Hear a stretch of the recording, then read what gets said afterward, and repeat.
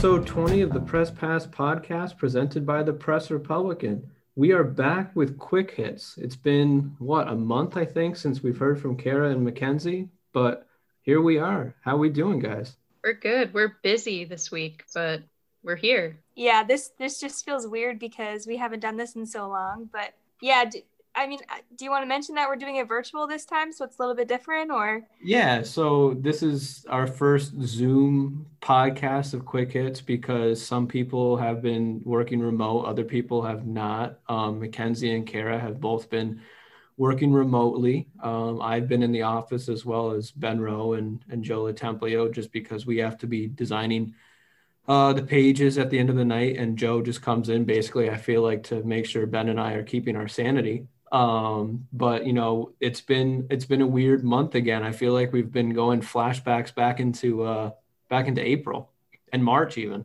Yes, and not just because of us working remotely, I feel, but also because of the surge in COVID cases that we've been seeing of late. So if you want me to jump in. Transition. Well done. Thank you. Okay, so to start off with Tri-County updates, earlier this week on Sunday, an 8th Franklin County resident died. Literally all of their deaths have occurred over last month and this month. That's throughout the duration of the pandemic.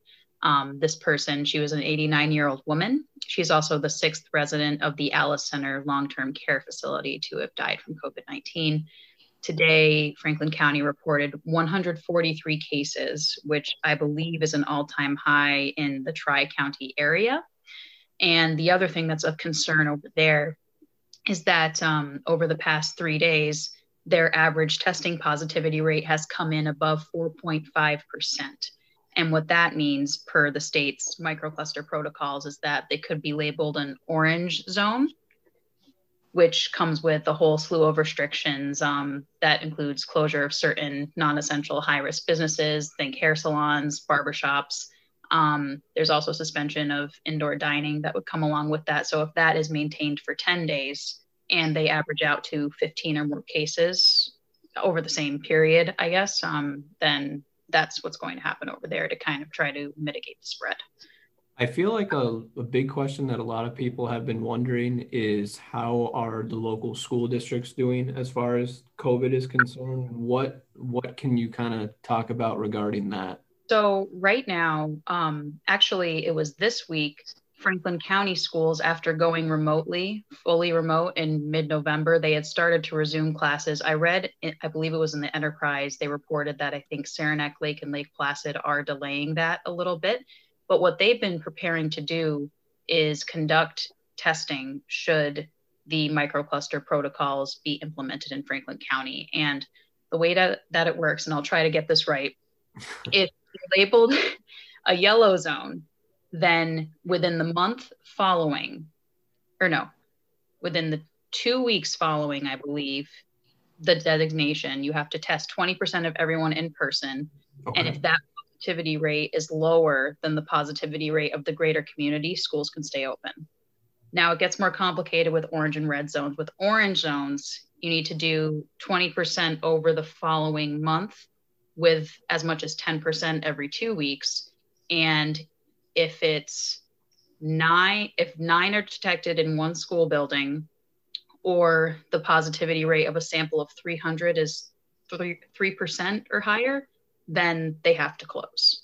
Whatever school that is has to close. So, but I was told by the Franklin Essex Hamilton BOCES earlier this week that what they've been doing is working with the local health department to set up being able to test, certifying their nurses so they can test, and certifying them so that way they can input that data and kind of just take care of it in-house should they end up having to do that. We're not there yet. We're still several days out, but they are preparing to do that because more and more you're hearing the kind of rallying cry for schools to stay open. Mm-hmm. Since it is such a controlled environment, people are required to wear masks and social distance and that kind of thing.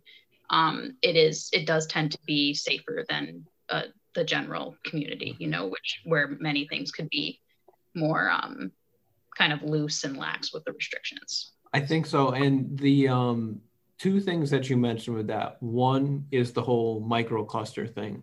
The microcluster is like microclusters in a sense are not, in one way, I guess you could look at them as a positive, and another way it's a negative.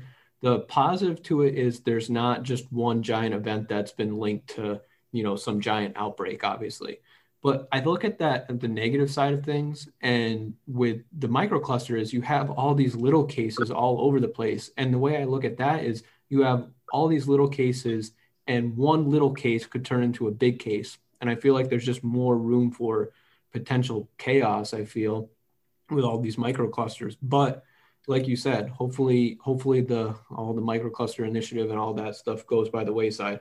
The other thing regarding schools that I thought was interesting is schools could absolutely be a super spreader, but they haven't been for the most part. Granted, Right. there have been cases here and there, but for the most part, I think school has served multiple purposes. I think it's given people structure. I think it's given people a way to, basically have some type of routine that's kind of normal.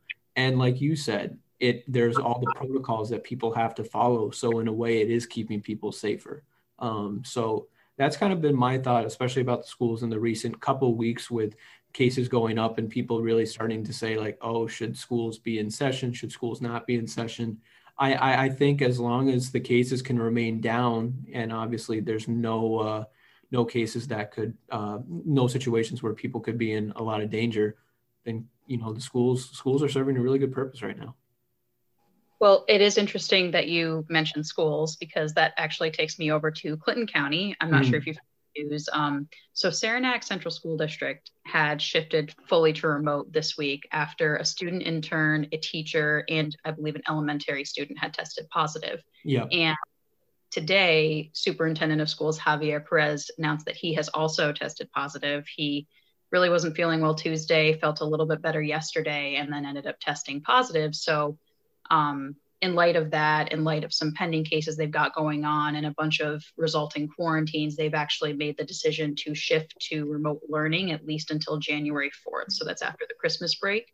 And he said in an update that the Clinton County Health Department is, asking them to consider remaining in a remote modality for another 2 weeks after Christmas break.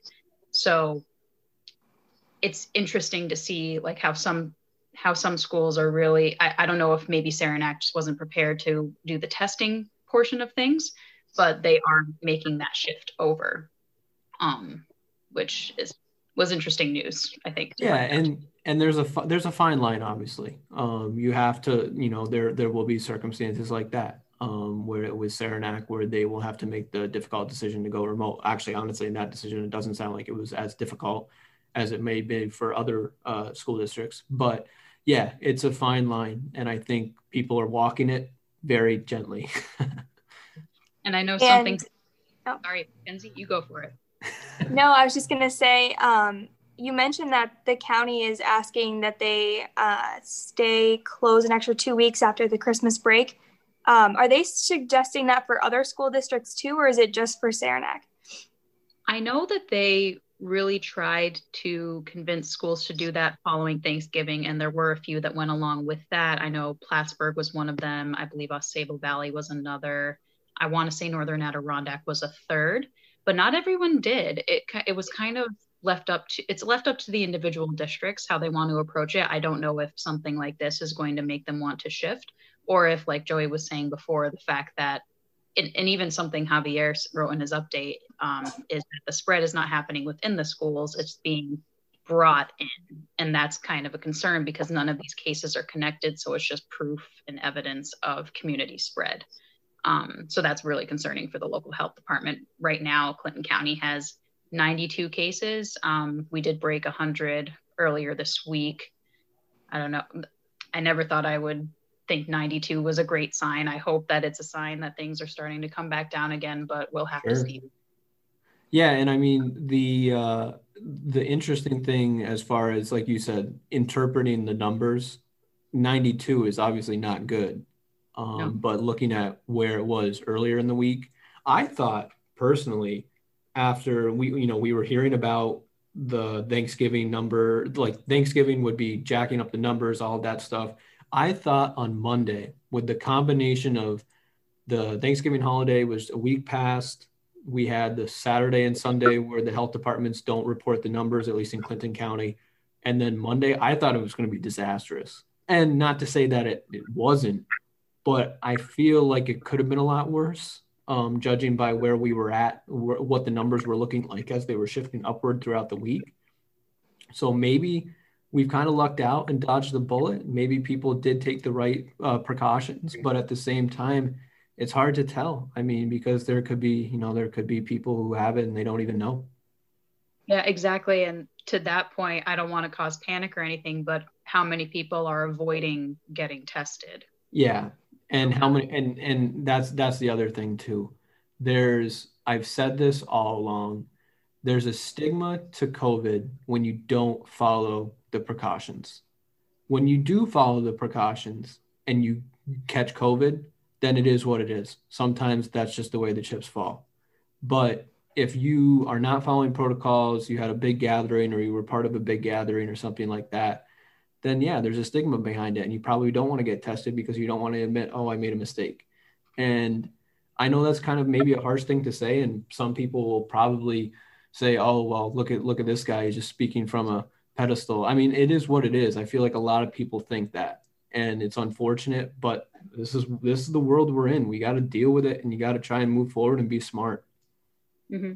Yeah. Learn from any mistakes made, which, not to go back to Javier's update again, the superintendent of schools, but he said, we all make mistakes with this, but we could all do better. And he sure. Basically said with people to, not travel around the holidays, to quarantine if they do, to only celebrate people in their households or make plans to that end, Yeah, absolutely. And I have to say, I'll bring in a little bit of humor with some of your, dark humor, I guess, but with some of your COVID roundups of late. I feel like you would do really good now. You have the roundup feel going on. You would do really well with sports recaps now. It's the same type of concept. It's just with COVID numbers and different things of that nature. But I'm dealing with more happy things like scores of games and things of that nature. But it's the same concept. So you might have a little sports writing in your future.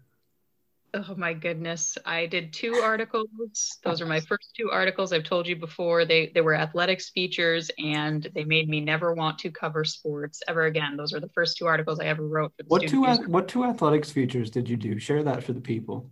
So and all the people I interviewed were very nice. It wasn't just the subject matter's not for me. So I attended school at St. Michael's College. Our student newspaper was The Defender. And for a class, you have to do X amount of articles per semester. And the 2 I did were our women's field hockey coach became the winningest coach in school history. Okay. What's that word? That's a word? Yeah, winningest. Yeah. Winningest? Oh yeah, that's a word. Yeah, where you rack up the most number of wins in school history, which I don't know the stats, so I'm not insulting or anything like that, but that could either be, oh, cool, or, oh, it wasn't hard to achieve. So I don't remember exactly what it was for her. Okay. But then I also interviewed our women's ice hockey coach, who I believe was the longest serving women's ice hockey coach in the college's history. And I went to school with I had classes with a bunch of the women's ice hockey team, and they weren't known for being the best team, I will say. They're no women's Cardinals, I will say. Yeah, exactly. No, that's fair. So my takeaway from that is you had 2 of the most random feature stories I feel like you could have possibly done. And my other takeaway is the St. Michael's College newspaper named The Defender is way cooler than Plattsburgh State's Cardinal Points. I think if you walk up to somebody and say, hey, I write for The Defender, they're going to be intimidated and impressed. If you walk up to somebody and say, hey, I write for Cardinal Points, they're going to be like, cool, man, good for you. So that's what I would take from that. But are you speaking from experience, Joey? No, I feel like if I walked up to somebody, I'd be like, hey, I write for The Defender. And they'd be like, okay, I must talk to this guy. But if I walk up to somebody and say, hey, I write for Cardinal Points, I'd be like, okay, hey, what's going on? Just got to intimidate sources. My college newspaper was called Pipe Dream. I like that. That's interesting. A hope and a dream. Yeah. It's like a blog. I know. That does It actually is. sound interesting. So, I mean, I feel like we could do a whole episode on just our college newspaper experiences, but instead of that, maybe we'll just shift to what Mackenzie's got going on. Okay. So, well, I mean, we're just talking about COVID cases. That just reminded me that the city actually closed City Hall to the public for anything that's not essential. So if you do go to City Hall, the doors are locked and there's a sign on the door with a number that you have to call if you want to be let in. So just FYI. And other stuff that's happening is the city budget. That's basically all I've been covering for them for weeks now. They still haven't decided on a 2021 budget for next year. If they don't by mid-January, I think it's like the 14th or 15th, then the 2021 mayor's budget that we talked about a long time ago would go into effect, which was widely unpopular amongst the public, quite a few city department heads, and also some counselors. Mm-hmm. So that would be interesting. So there was that. I know that, Ira Barbell, he was a city councilor. He recently resigned from the council. He mentioned some familial health concerns, so he had to step down. That sparked conversations about a possible special election to be happening next year. Mayor-elect Chris Rosenquist's seat is going to be up come January 1st when he takes the city mayor seat. So he is pushing for a special election for his seat and also one that would be a special election for Ira's seat on the council. How soon would that happen?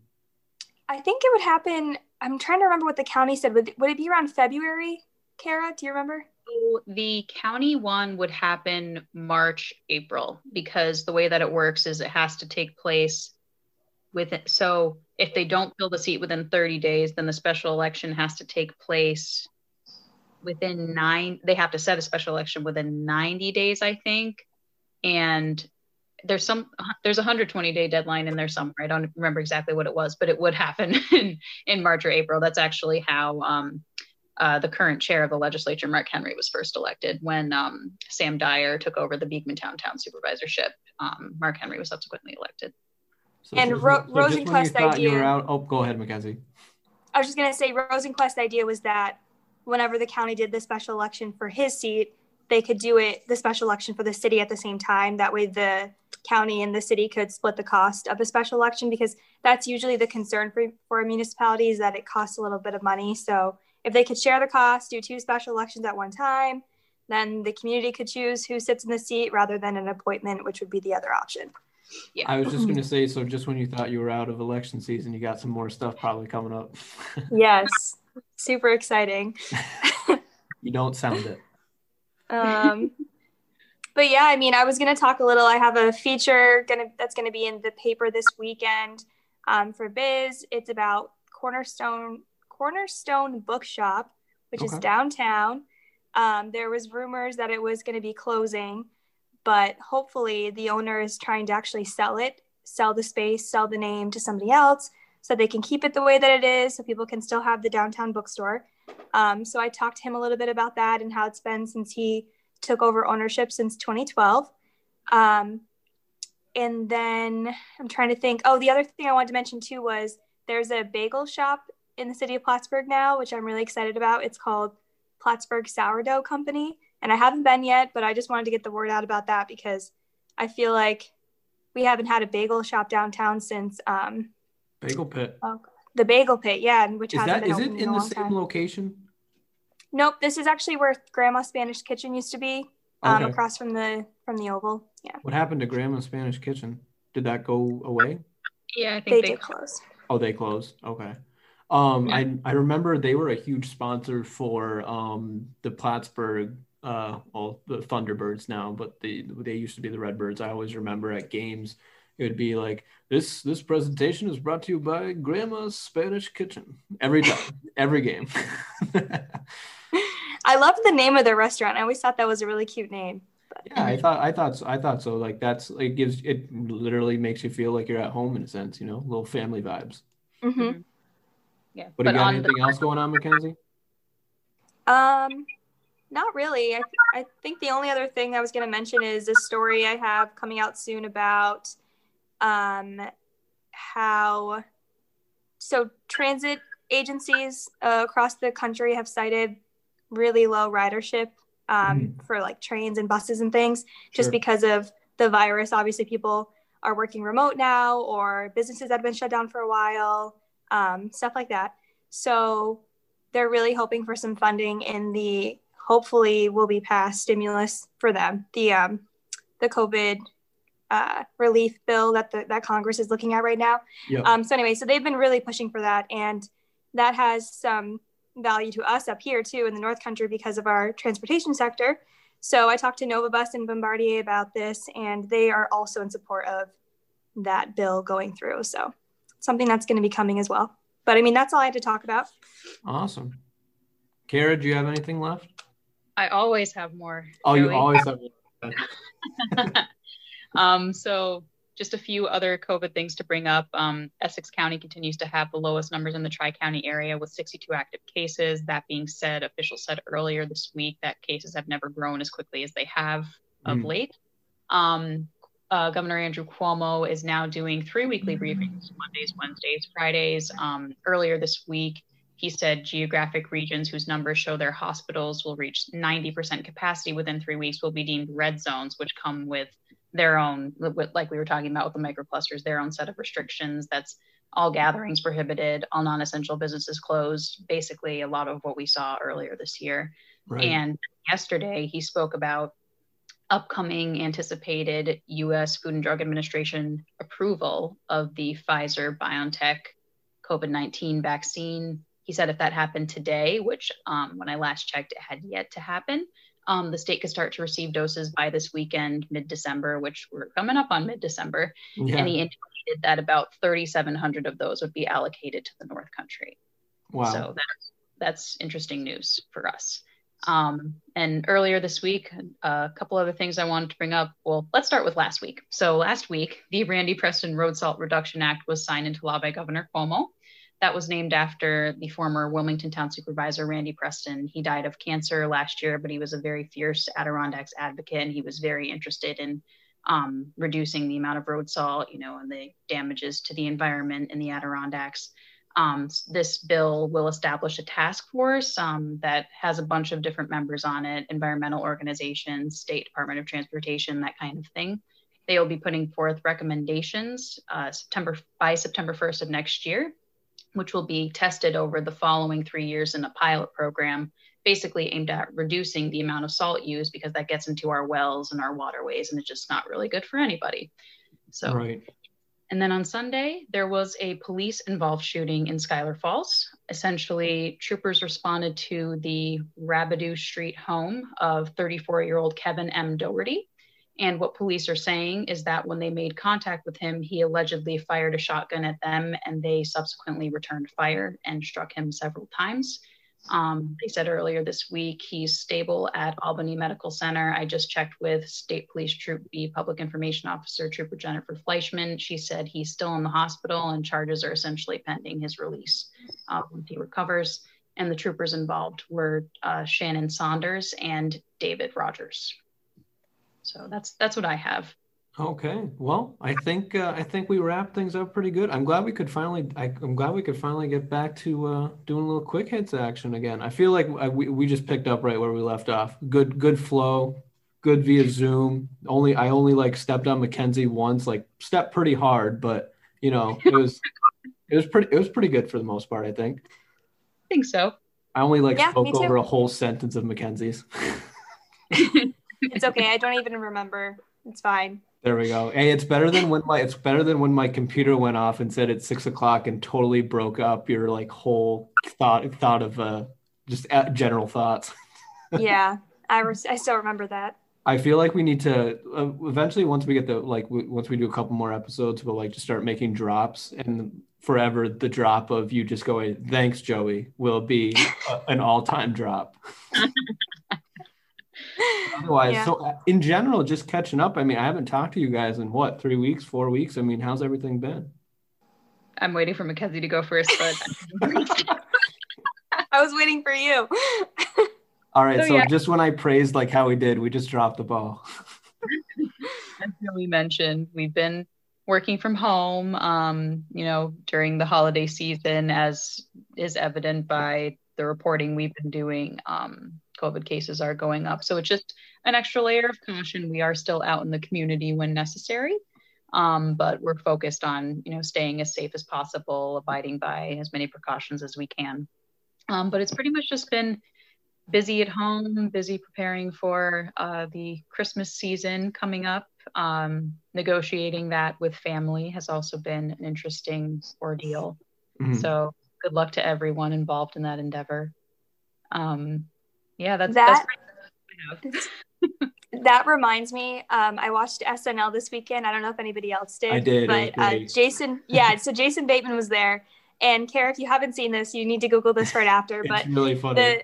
They did a skit called The Christmas Conversation. I think I've watched it about 10 times since, and I've shown my parents and my siblings and everything, and we all crack up at it. And it's just basically about telling your parents that you're not going to be home for Christmas this year and their reaction, and it's wonderful. So my favorite was Kenan Thompson when he comes on and he just like tells like his daughter, he's like, "Oh, it's no big deal," and then his wife is like, "It's a big deal." It's like, so you don't love me. Yeah, it was something like, I remember he said something like, "Oh, we love you unconditionally," and then his wife snaps at him. He's like, "We love you conditionally?" Like, ask it like a question. So funny. It's like the best part is when I think he says something like, just tell me what you want me to say and I'll say it. Yeah, it's a good skit, and I think we can all relate to it these days. That's all. So. Oh, absolutely, absolutely.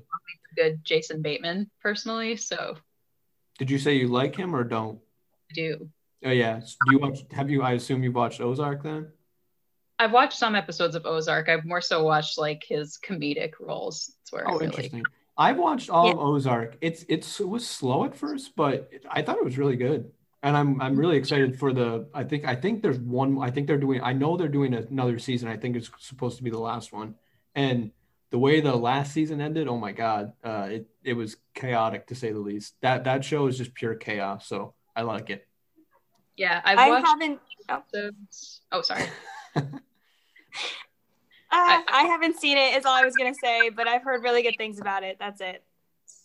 I've watched a couple episodes, and then when Justin's watched it before, when I've been in the room or walking by, it's normally some bomb is being dropped plot-wise. So trying to choose carefully. Oh, well, no! The meeting has a time. It's all good. Well, on that note, we're just going to sign. I think that's perfect timing. We just saw that we're about to be running out of our Zoom meeting, so I feel like this is a good time to sign off. But guys, this was fun. I'm glad we could like hop on Zoom and just kind of get back to some normalcy. Me too. Yeah, me too. Alrighty, well, sounds good. Well, we will be back shortly with Joe LaTemplio and Ben Rowe, and for now, Quick Hits is a wrap.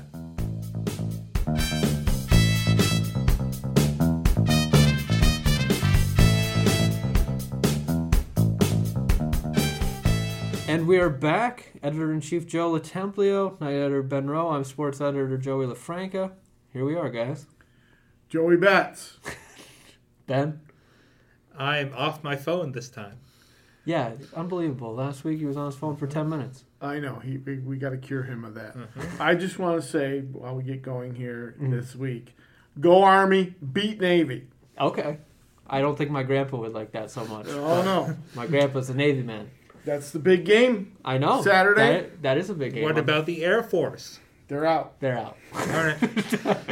They're out. The Army-Navy game, one of the most historic rivalries in all of college Absolutely. football, college sports. Yeah. They play, it's the last game of the season every year. It's usually played in a neutral site, either Philadelphia or Baltimore. This year, they're playing it at West Point.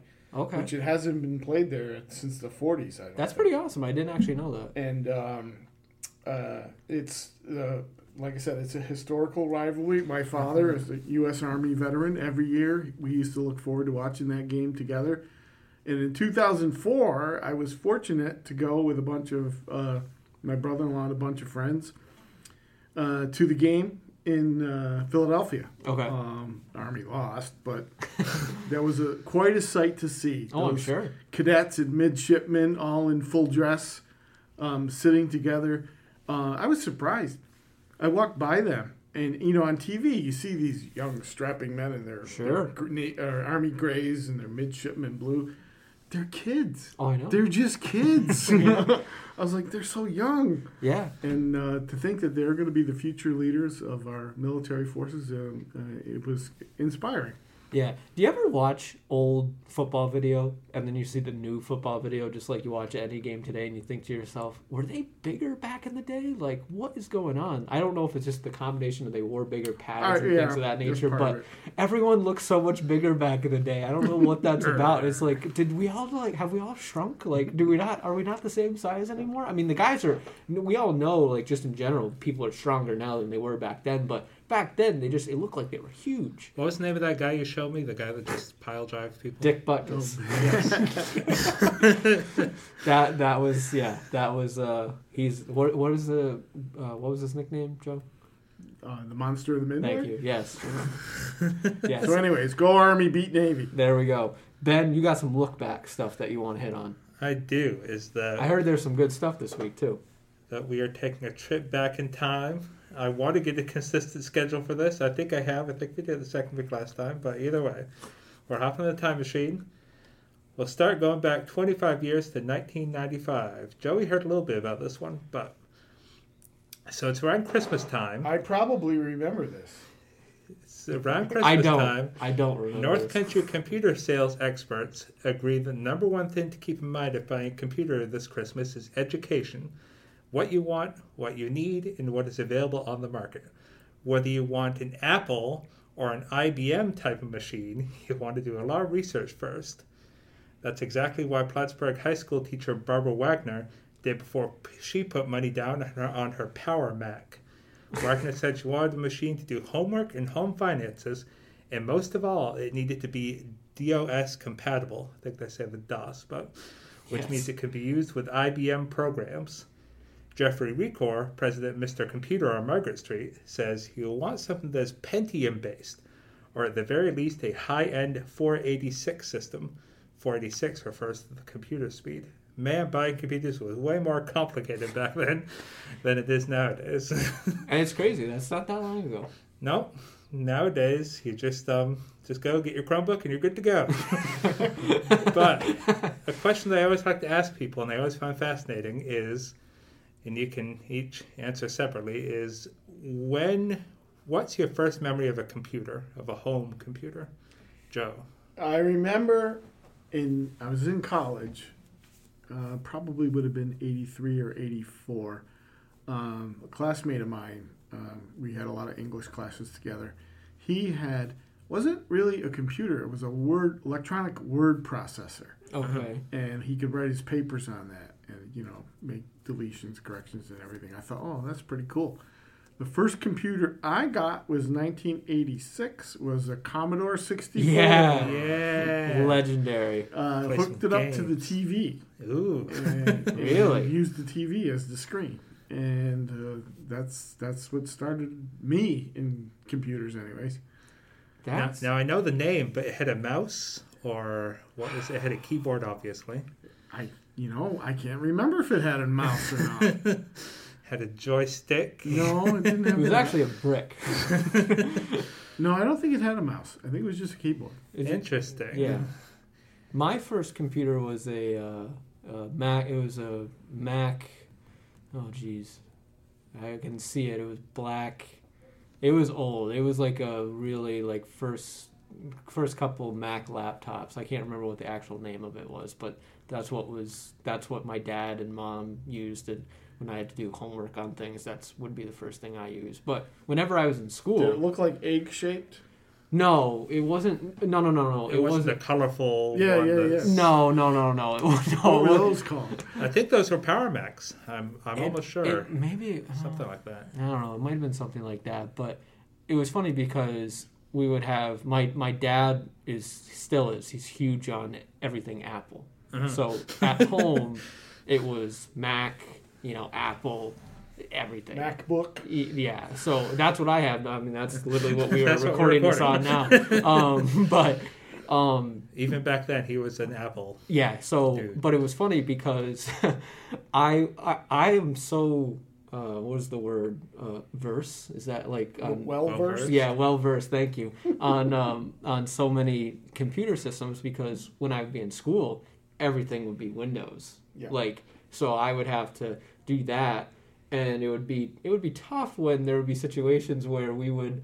I would have a school project, and then I'd take it home and start working on it, and I'd say to myself, wait, where is this? Where is this? Oh no, it's not the same. Because nowadays it's kind of similar. Like Right. you can work your way around both, but back then yeah. there was so much It was a divide. different language. It was like you didn't even know where the power button was on one compared to the other. So What were those colorful ones called? They look like an egg. Yes, one of my friends in like middle school had All one the of those. schools had them. yes, I know what you're Colorful, talking about. They were it was Macintosh Yes. something. And then they had was there a G something? I'm not positive. Oh, the iMac. iMac, yes. iMac. Yes. Yeah, That's it. Yes, they That's had it. like the colorful shells and The colorful shells. I remember working on those. There was one at Seton. There was one lab. It was in the middle school area. They were all Macs, and everybody's like, "Why do we have all these?" But it was awesome for me. I was I like, was like, this is my time to shine. I was like, yes. I was like, because there would be teachers. They would be like, "We don't know how to use this." So I was like, huh, "Move aside." Well, most And I would just be schools like, have Macs, don't they? Wellsboro had Macs back yeah. in the day. And nowadays, like you said, yeah, it's Chromebooks, it's Yes. tablets. Well, it's yeah, things nowadays of that with, nature. But there was another one, a G some number. I don't know. I'm not sure. It was really good at the time. Well, back in 1995, a young Ben Rowe received his first computer, and I had At to look 3 it years up. old? 5 years Oh, old. 5 years old. Okay. Oh, yeah, 90. Okay. I was going to say, you're just dropping computers Not at 3? quite. Might as well have been. But I had to look it up because I remember it came in a box that had a cow print design on it. I remember that. Yes, and that was the Yes. the famous Gateway. Oh, Gateway. Okay. Yes. Okay. And it had installed on a Timon and Pumbaa game, which I probably spent like the entire week that we playing that Timon and Pumbaa game. So Interesting. good times. I love those like old games on that, and I remember the best type of games that I remember playing on Windows, like Windows computers. I would go to boomerang.com or whatever. It would be Boomerang, the Cartoon Network, Boomerang Cartoon Network. They would have a bunch of games. I would play that when I was little. Oh my god, I played so many of those games. It was a Joe bunch played of fun. Pong back in the day. What? As a novelty. Yeah. We didn't spend our time sitting in front of darn computers playing You stupid did. games. When Atari we were came, outside playing. when Atari came out, you were playing a hockey Atari though, weren't you? Once in a while. Yeah. Yeah. I remember, by the way, when we were having a conversation about Atari, not on the podcast a couple of weeks ago, Keystone Cops. That was the game I was trying to think of. Okay. That game was awesome. You would have to go up the levels and get the robbers and avoid. Oh, it was great. Loved it.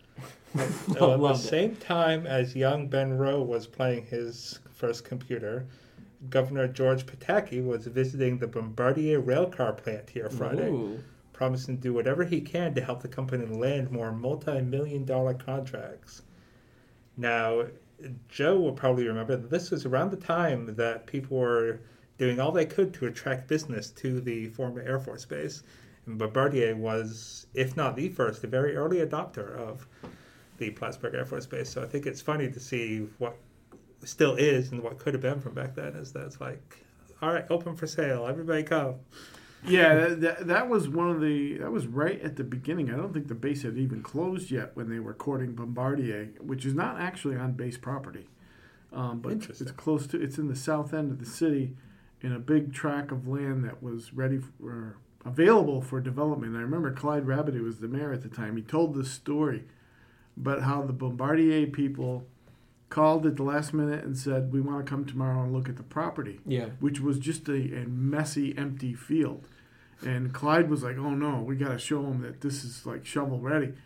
So he called the public works guy, Kevin Murphy, I think it was at the time, and said he had him overnight bring a crew out to plow a path, because it was in the winter, plow a path through the snow so they could get to the site and spruce up the site as best they could. Did they put down a red carpet after they plowed? They would have. And I remember he said, "Oh, it's the middle of the night," and they were like, and they was like, "Come on, we got to do this. We got to do this." And the Bombardier people went and they saw it and they're like impressed and they decided to come here. Sure. So and that kick-started a lot of the future development from the base. Oh my God, it's disgusting! Get over there, fix it, fix it. What an eyesore. That's pretty. That's impressive. That shows you how concerned they were about, like, we have to attract businesses there. Mm-hmm. We've lost the base. We have to attract everything we can. Mm-hmm. Yeah, and that was the impetus for what we now know as the transportation cluster. Yes. In the area with Bombardier, Nova Bus, Prevost, and all the suppliers that go into that industry. Which again persists to this day. So. You bring up transportation cluster. I've got a good story. Ooh. So, I'm the sports editor. I do sports. I write sports, like sports, all that fun stuff. But in college, okay, journalism 308, reporting and news writing, okay? Joey was not looking forward to this class. First day of class, we get beats assigned to us. My beat is the Development Corporation. I go to myself, what the hell is this? TDC. And I said, all right, well, I'll call them and tell them I got it. Basically, the whole point of the class was to write stories on a beat, just to kind of get used to talking to people over and over again, generate story ideas, and cover some place of business or something. All the beats that were handed out to us were nonprofit companies of some sorts. So I got the Development Corp. I said to myself, I don't know squat about business or anything of that nature. So the first day I call the Development Corp and I say, hi, I'm Joey LaFranca. I'm a student at Plattsburgh State. I've been assigned to cover your business. And I'm thinking to myself, they're probably going to say, who the hell are you? So the person says, hold on a second, I'm going to pass you off. So a woman named Joanne Knowlton picks up the phone. She was awesome.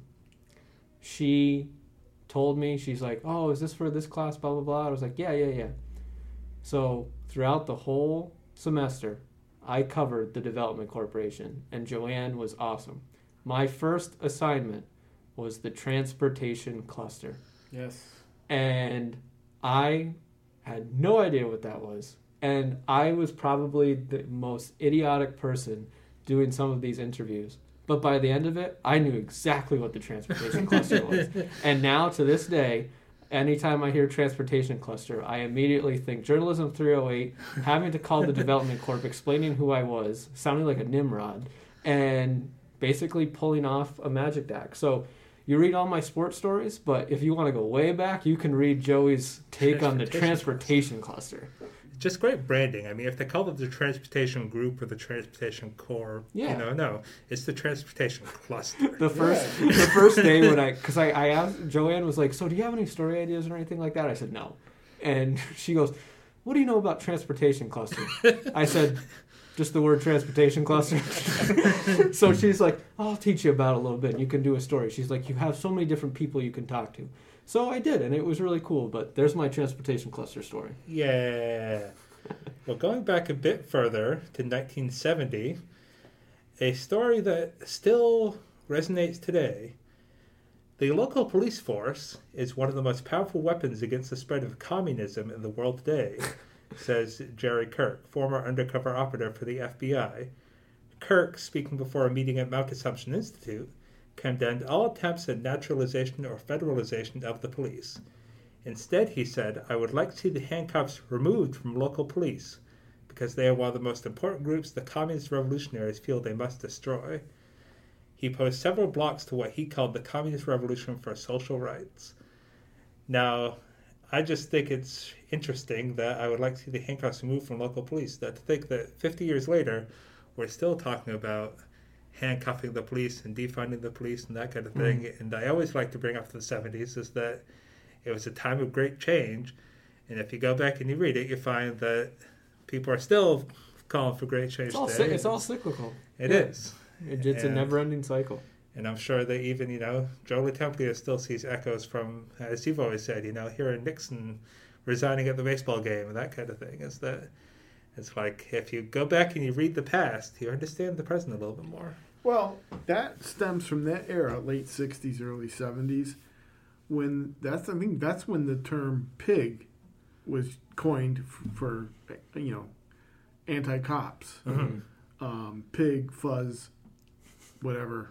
The whatchamacallit, what's that cop show with the two Starsky and Hutch or that kind of thing, is that the fuzz and that kind of thing, and bogeys. Yeah. That sentiment, I guess, has been around quite a bit. But more things change, and more things they stay the same, as they say. Absolutely. And it's just every once in a while in the 70s and 60s, I'll read something that's like, wow, that could be like, we could copy that, paste that quote in today's newspaper, and it still resonates. So I always found that interesting. Oh, absolutely. You know who the most corrupt cop is? I always will say this. Roscoe P. Coltrane.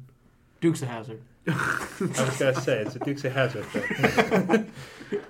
But then let's see. There weren't too many. Well, I guess one thing is real quick. Back in the 70s, there was a show from a guy over the Strand where they made such a big deal about the black lights and the psychedelic lights and the kaleidoscopic lights, and it's like, yeah, psychedelic. But back it's then, too much. That was like, oh man. And I still remember like getting like my first blacklight poster from Spencer's Gifts and that kind of thing, and how you can't, blacklight will always be cool. Sure. 50 years from now, 100 years from now, people still think blacklights are cool. Kaleidoscope or whatever it is. Kaleidoscopic lights. Yes. Yeah. When I was a kid at the amusement park in my town, they had this ride. I forget what it was called. It was basically a scrambler with a big dome, and they had the lights over the dome, and they always played Fire on High. As the music, which is really cool. And they had lots of flashing lights. Yeah. You know what I always miss? The light shows at the light shows at Plattsburgh State hockey games back in the day. They had light shows at the hockey games? Yeah. Oh, they were amazing. And then they don't do them. They don't have them anymore. Laser beams and. Oh yeah, they had full on. I will show you a video of like a light show for last year at the girls hockey Final Four, which was held at Lake Placid. Yep, they had a light show. That's awesome. That'd be awesome. That was cool. Oh, it was great. Like you'd have Mad Dog. You'd have Mad Dog, the announcer, going, "Here are your Cardinals," and it would just be lights everywhere. It would be awesome. And they'd have the little spotlight on Plattsburgh State coming out. And when you're like 5 or 6 years old and you're at a hockey game and you got like a Texas cookie and a Pepsi and there's a light show going on, like you're living. You're cloud nine. Well, I still remember. My memory of that is watching Chicago Bulls games back in the day when they played it. Absolutely. And then they have the spotlights come on. Yes. And then they run out of the thing. The Michael Jordan theme. Yeah. That song I didn't even like basketball that much. That song is called Cirrus. Yes, that's what it's called. Yeah. San Jose Sharks. When they put the shark down, come out of the shark's mouth. Yes, that thing is so. Have you ever seen that before? No. Oh, we're gonna have to. They actually have like this gigantic shark that they lower it down. Lowers from the ceiling, and like the skaters like skate out through it. It's really funny. No, my Cardinal memory is them coming out to U2. What is it? Where the streets have no names. Yes. Like that. Okay. Yeah. And that one was cool. That pumped me up. So they gotta bring back the light show though. Oh yeah. No, that. Man, when they had those was awesome. But keep going with your looking back. I'm just reminiscing. I'm looking back in my own memories. 25 years back from there, in 1945, things were a bit less rosy. A good time. Edward B. Hillis of Glens Falls said he's still looking for the $20,000 he tossed out of his burning house Wednesday. Hillis, whose home and salvage yards were lost in the blaze, with a loss estimated at $200,000, said the money was in $1,000 bills in a leather wallet in the coat. He said he kept the cash at home because he had lost $28,000 in the 1930 bank crash, and, quote, "Since then I have never put money in banks." Now, a couple things. One, I like the fact they just refer to it as the 1930 bank crash. Yeah. It's like, we all know what bank crash that was, but back then it's just, back in the 30s. Triggered the Depression. It did. But then to think that here's this guy that kept $20,000 in his coat. It's like, all right, I'll just keep it in my wallet here. And that was $20,000 in 1945 money. Where was that fire? Glens Falls. Glens Falls? Uh-huh. Ooh, I wonder if the money's still around somewhere. Yeah, I mean, All right, folks. can you imagine? You're just gonna see myself, Ben, and Joe just out in Glens Digging Falls. around. Where's the money? Have you guys seen a jacket hanging around anywhere?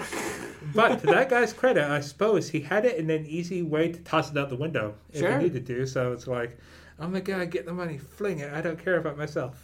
That's so bizarre, though. Well, I that's mean, how you hear about people putting it in coffee cans and burying, Yeah. burying it. in a Maxwell House coffee can or Yeah. something. Yes, put it under the mattress. That just shows though, like how scared people were even after the bank crash. What, 15 years later, and they still didn't trust things. Oh yeah, that's what I thought. Is I always think of, you see, what is it? It's guaranteed. They say at the bank by like not the NTS. FDIC. Yes, Up FDIC. to $100,000. Yes, it's the fact that that's from that. That's the government Yeah. saying, "Yo, don't put it in the wallet in your coat. They didn't. Put it in the bank." They didn't have online banking then. No, they had jackets and wallets. Did they have like checks back then? I think they did. I would assume. Or They was that- or was definitely it- didn't or have was- cards, that's for sure. Yeah, no cards. Or was everything cash? No, here's a good question. I mean, I know, Joe, you weren't alive then. either, but, Yeah, like, No, I wasn't. but here's a good question. When did you open your first bank account? mine was actually late. I didn't open anything until I think my junior year of high school. That's about the same for me, yes. Oh, okay, Freshman okay. year of I think I was 7 or 8. in your Oh, mom's really? side. My mom. Joe, took- you yeah. can I- open a bank account. Yep. My dad made, when I was little, he made like an account that actually like we still have like together. Like he's like the what do you call it? It's not like a trust fund. It's just like he kind of oversees the account. Yeah. His name is still on it, but like it was eventually like for later on, like I would just have it in life. I think I still have like a Gerber baby account. or Yeah, something like that. I had something like that, but I didn't open a bank account until I think I was a junior in high school, something like that. And I've written a check and For the 45 longest time, I always just carried cash too. It probably wasn't until my junior or senior year of high school that I like had a credit card or anything Yeah, like that. I I mean, it's hard to get a credit card too. Like you can't just go to the bank and be like, "Hey, sign me up for a credit card." They'll give you a credit limit of what, $5 if you don't have any credit. Well, you're better off without them. Yeah. And then Joe Latempio comes in this room and says, "Hey, does anyone have any cash?" And we're like, "No, Yes. we're millennials. We don't No use cash." cash." I mean, I still carry cash. I still have cash, but not like I mean, I would. I have credit cards, and I mean, with all the different deals that they have on credit cards now, with all the cashbacks, you'd be an idiot not to use a credit card. Yeah, Well- as long as you pay it off. Yeah, you're gonna pay me money to use my credit card. Yeah, I'll use it. But then, one last jump back in time to the glorious year of 1920, we have the story of a horse that was stolen from the stables at the county home in Beekmantown at about 6 o'clock last night. And with the horse disappeared a youth who had been at the home but one day. I love how literary the writing was back then. A youth. Superintendent Burke said the boy, who was 17 years of age, had been sent to the home on Saturday from Moores. At the time the horse was stolen, he had on a blanket and a headstall. It is believed the boy headed for Chateauguay or Malone, as Mr. Burke traced him for quite a distance in that direction, but was obliged to turn back on account of the condition of the roads. Now, I love the fact that, number one, you got a kid fleeing on horseback in Yes. the North Country in 1920. You have a cop who's presumably giving chase in a car, but he had to turn back because the roads were bad. Yeah. So bad that he couldn't pass through them. Superintendent Burke has telephoned to all the neighboring towns in the direction in which the boy went with the stolen animal, and it is not believed he can get very far with the roads and the condition they are present. All right, officers, we have a boy fleeing on horseback. Keep an eye out for him. Over the mountainside into the sunset. But back then, you will read stories about the fact that winters would literally, this was way prior to efficient snowplows, Yeah. winters would literally strand towns. Like Elizabethtown would be stranded by the snow until they got it plowed or moved Something. it or warmed up or something like that. Yeah. And again, I don't have it here, but the story about the Farmers Bureau had a meeting where they said one gentleman traveled all of 8 miles to come to the meeting. It's like back then, oh boy, 8 miles. That's got to be quite a trek at like 3 miles an hour. So just to think again is that, all right, there he is on the horse. It's true. It's true, though. I mean, you don't think about things like this because we're so far ahead of that time. But Why didn't they just use the snowmobile? It's true. Quick, didn't they had the skidoo? You know, something like that. Get the sled and the Huskies. Chase them through. Mush. But as I always say, and we've talked about this in the podcast before, I think we talked about it in the solo episode one time, without Joe, was the fact that prior to the Northway, all the things that we think of as the back roads now were the main roads. Yeah. They were the only way to get around. And then once the Northway came, it's like, oh, well, nobody needs to go up Route 9 anymore. Nobody needs to go up through this. I thought about that when during soccer playoffs this year, there's construction going on down near the Willsboro exit. Yes. So I took Route 9 literally all the way from here in Plattsburgh down to Willsboro, basically, until you have to turn off onto whatever that road is. I mean, I don't know what that one is, but I thought to myself, I was like, wow, like back in the day, like this is what they use. Like this is it. Yeah. And through the forest and yeah. Well, I mean, it's not like it's terrible, but it's just not the interstate. That conversation, a similar conversation, has been going on since 1960, I believe, about the other way, the fabled rooftop highway from Plattsburgh to Watertown, where they've talked, like I said, for decades about creating a highway like I-87. Another from interesting. Watertown to Plattsburgh, mirroring Route 11. It would be, super highway, I guess you call it. Yeah.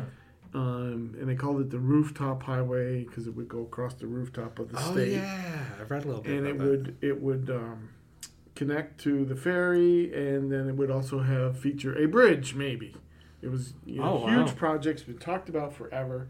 It's never really gotten off the ground.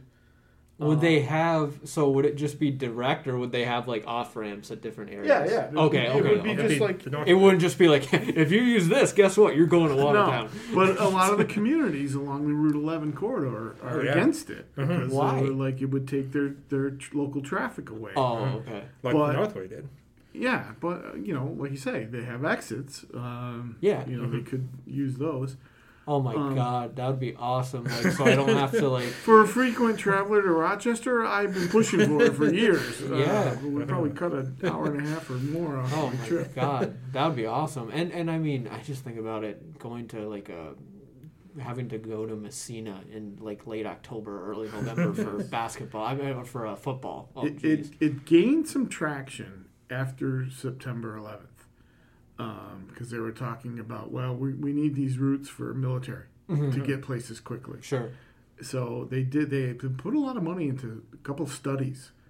But that'd be a huge undertaking. The cost was pretty much prohibitive. What do you mean? A couple $1 billion for a couple shells there, But I was like, because they were going to have it go from Watertown up Route 11 to, Ellenburg, and then probably go on to Champlain Rouse's Point, and then go over the bridge there, have a spur, follow the turnpike from Ellenburg down to Plattsburgh, and then on to Grand Isle or Cumberland Head to a bridge.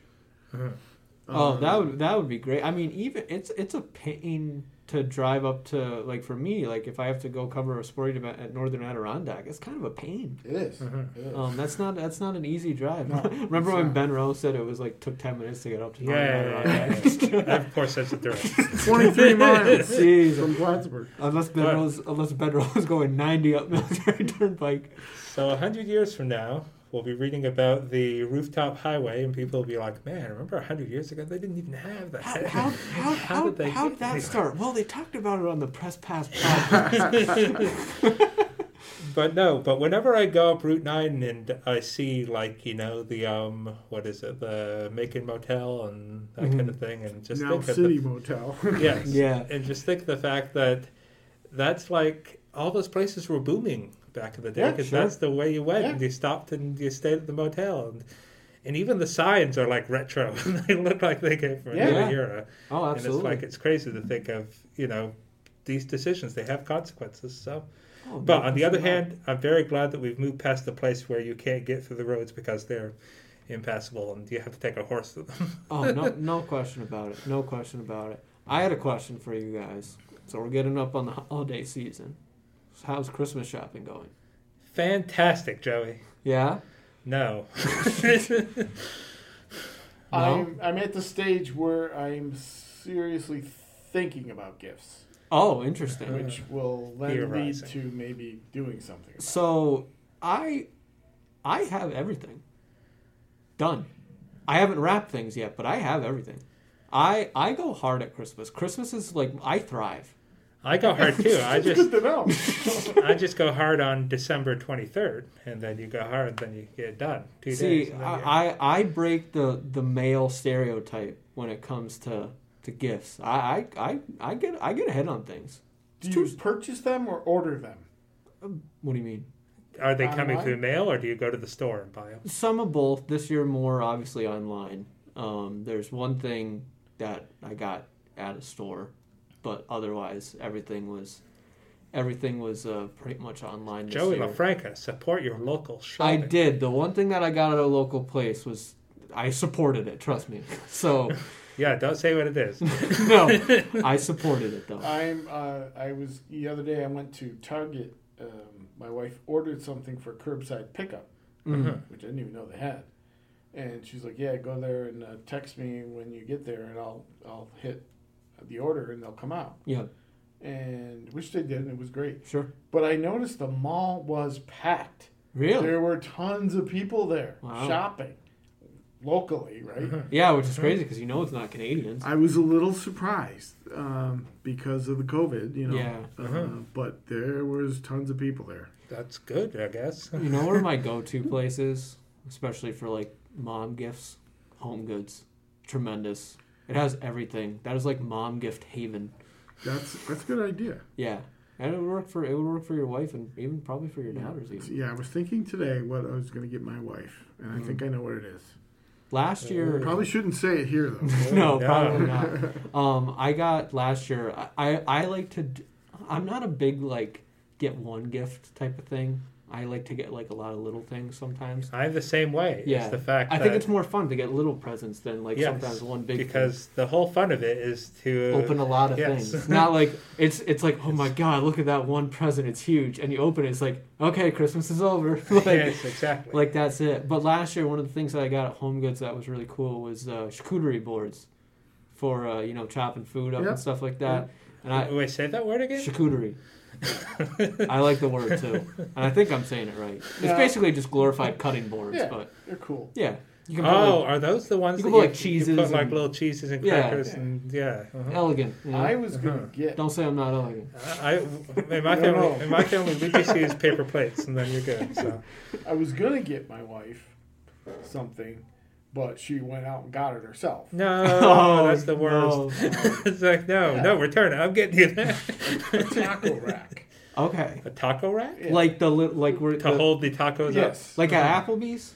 Have you ever seen those at Applebee's before? It's got kind of, yeah. It's like got, four you slots. put four slots. Okay, yeah. Well, I don't know. Last time I went to up. Applebee's. Yeah, that way but- your tacos don't just kind of put on Right. the plate. Yeah. Which is a great gift. Yeah. Oh, and it's simple. It's simple. It's like a knick-knack type Yeah. of thing. Almost. One of the best gifts that I think my mom would say I've gotten her in quite a while is those little things. They look like whisks almost, except they're open, like kind of spider webs, and you can use them to like massage your head. Yes, those Yes. are awesome. You showed me that last year, and it Yes. kind of like I was impressed, but also like slightly disturbed. Yes, because they look disturbing. They look like a torture device, but my mom picked it up and put it. She's like, "Ooh, this is nice." it's like you see a horror, like not a horror scene, Yes. like a crime show or something, and they like probe. they whip this out. They're like, "No, I'm just gonna massage my head with it. it's all good." I know. But- I recommend that, and it was like $10. So that's interesting. So we got myself, who's pretty much done. So you have a scootery board, you have Yeah, a charcuterie. head scratcher, and you have a taco thing. Yes. There you go, folks. That's Christmas gift that's recommendation. all you need. Yeah. That's all you need. For. Joe, what were you thinking in general for like actual shopping and things of that nature? Do you think like are you gonna go to stores or are you gonna do more online stuff yourself? I know we've been pushing like shop local and Yeah, well, you can shop local online. yeah, sure. And gift cards Yeah. are always a good. Yes, idea. gift cards. Gift cards are always So good. I might do a little mixture. Yeah. Have my daughters order stuff for me. Sure. I almost said what one of the gifts was, but I stopped. So this is a dangerous conversation. Yeah, it can be. So, yeah, I'm looking forward to it. Good. Mm-hmm. And mostly just talking with family. I mean, I'm going to be doing a Zoom call with my family down in Westport, that kind of thing. So There you go. You know, I was thinking, and I mentioned this in our Zoom briefing this morning, this weekend last year was when I had my little party at my house for Yes. Christmas. Whoa. And we can't do it I this know. year. So I suggested we can do a Zoom party Saturday night, Yes. if you guys want. Yeah, we could. I'm down. Karen, Mackenzie, and Robin didn't seem to. Didn't I'll seem too happy convince about him. I'll convince We him. will once. And then I said, well, if we give Ben Rose some Captain Morgan, Yeah. that'll liven it up. There we go. I don't have a problem. We will definitely, once this is all over, we'll Yes. have some great big shindig at Jolo's house Yes. or something, because that'll be fun. The And we still have post-COVID party. we will at some point, we have to do, we've talked about it forever, we have to do newsroom bowling, because that was Ben Rowe's sport Yes. in high school. Uh-oh. He needs to I need show to- us up. Ace some people. You I went to have, States, I have right? a bowling. I did. I have a I bowling did. ball. You have a bowling ball? Yep, it needs holes drilled in it, but I have a bowling ball. You'd just be like Fred Flintstone, just Yeah. chuck the thing. see that would work. And honestly, nowadays it's probably better to have your own bowling ball with COVID. you know? Absolutely. Not to, I have to say, I'm really impressed with the bowling alleys, because I said all along with COVID, No, there's been no. there's as been far as we there's know, been there's been cases no like bowling issues. alleys. But That's true. I'm really impressed, because you think to yourself, even before the pandemic, I always thought to myself, I never like ate anything at the bowling alleys and like touched the bowling balls, because I said to myself, it's a petri dish for everything. But kudos to the bowling alleys; they've been doing great, Good for them. and bowling's been fun. But you know, this was the 20th episode, by the way. I didn't do the intro on this, so Episode 20. We've been doing this, 5 months now? Yeah. Wow. Jeez. all during COVID. All thanks to you folks out there in Radio Land. Yes, but I think this was fun. But Joe, sign us off. Yep, and once again, thanks everybody for listening. We appreciate it, and we hope everybody stays happy, healthy, and safe in the Yes. holiday season. And we want to wish everybody a little week side help.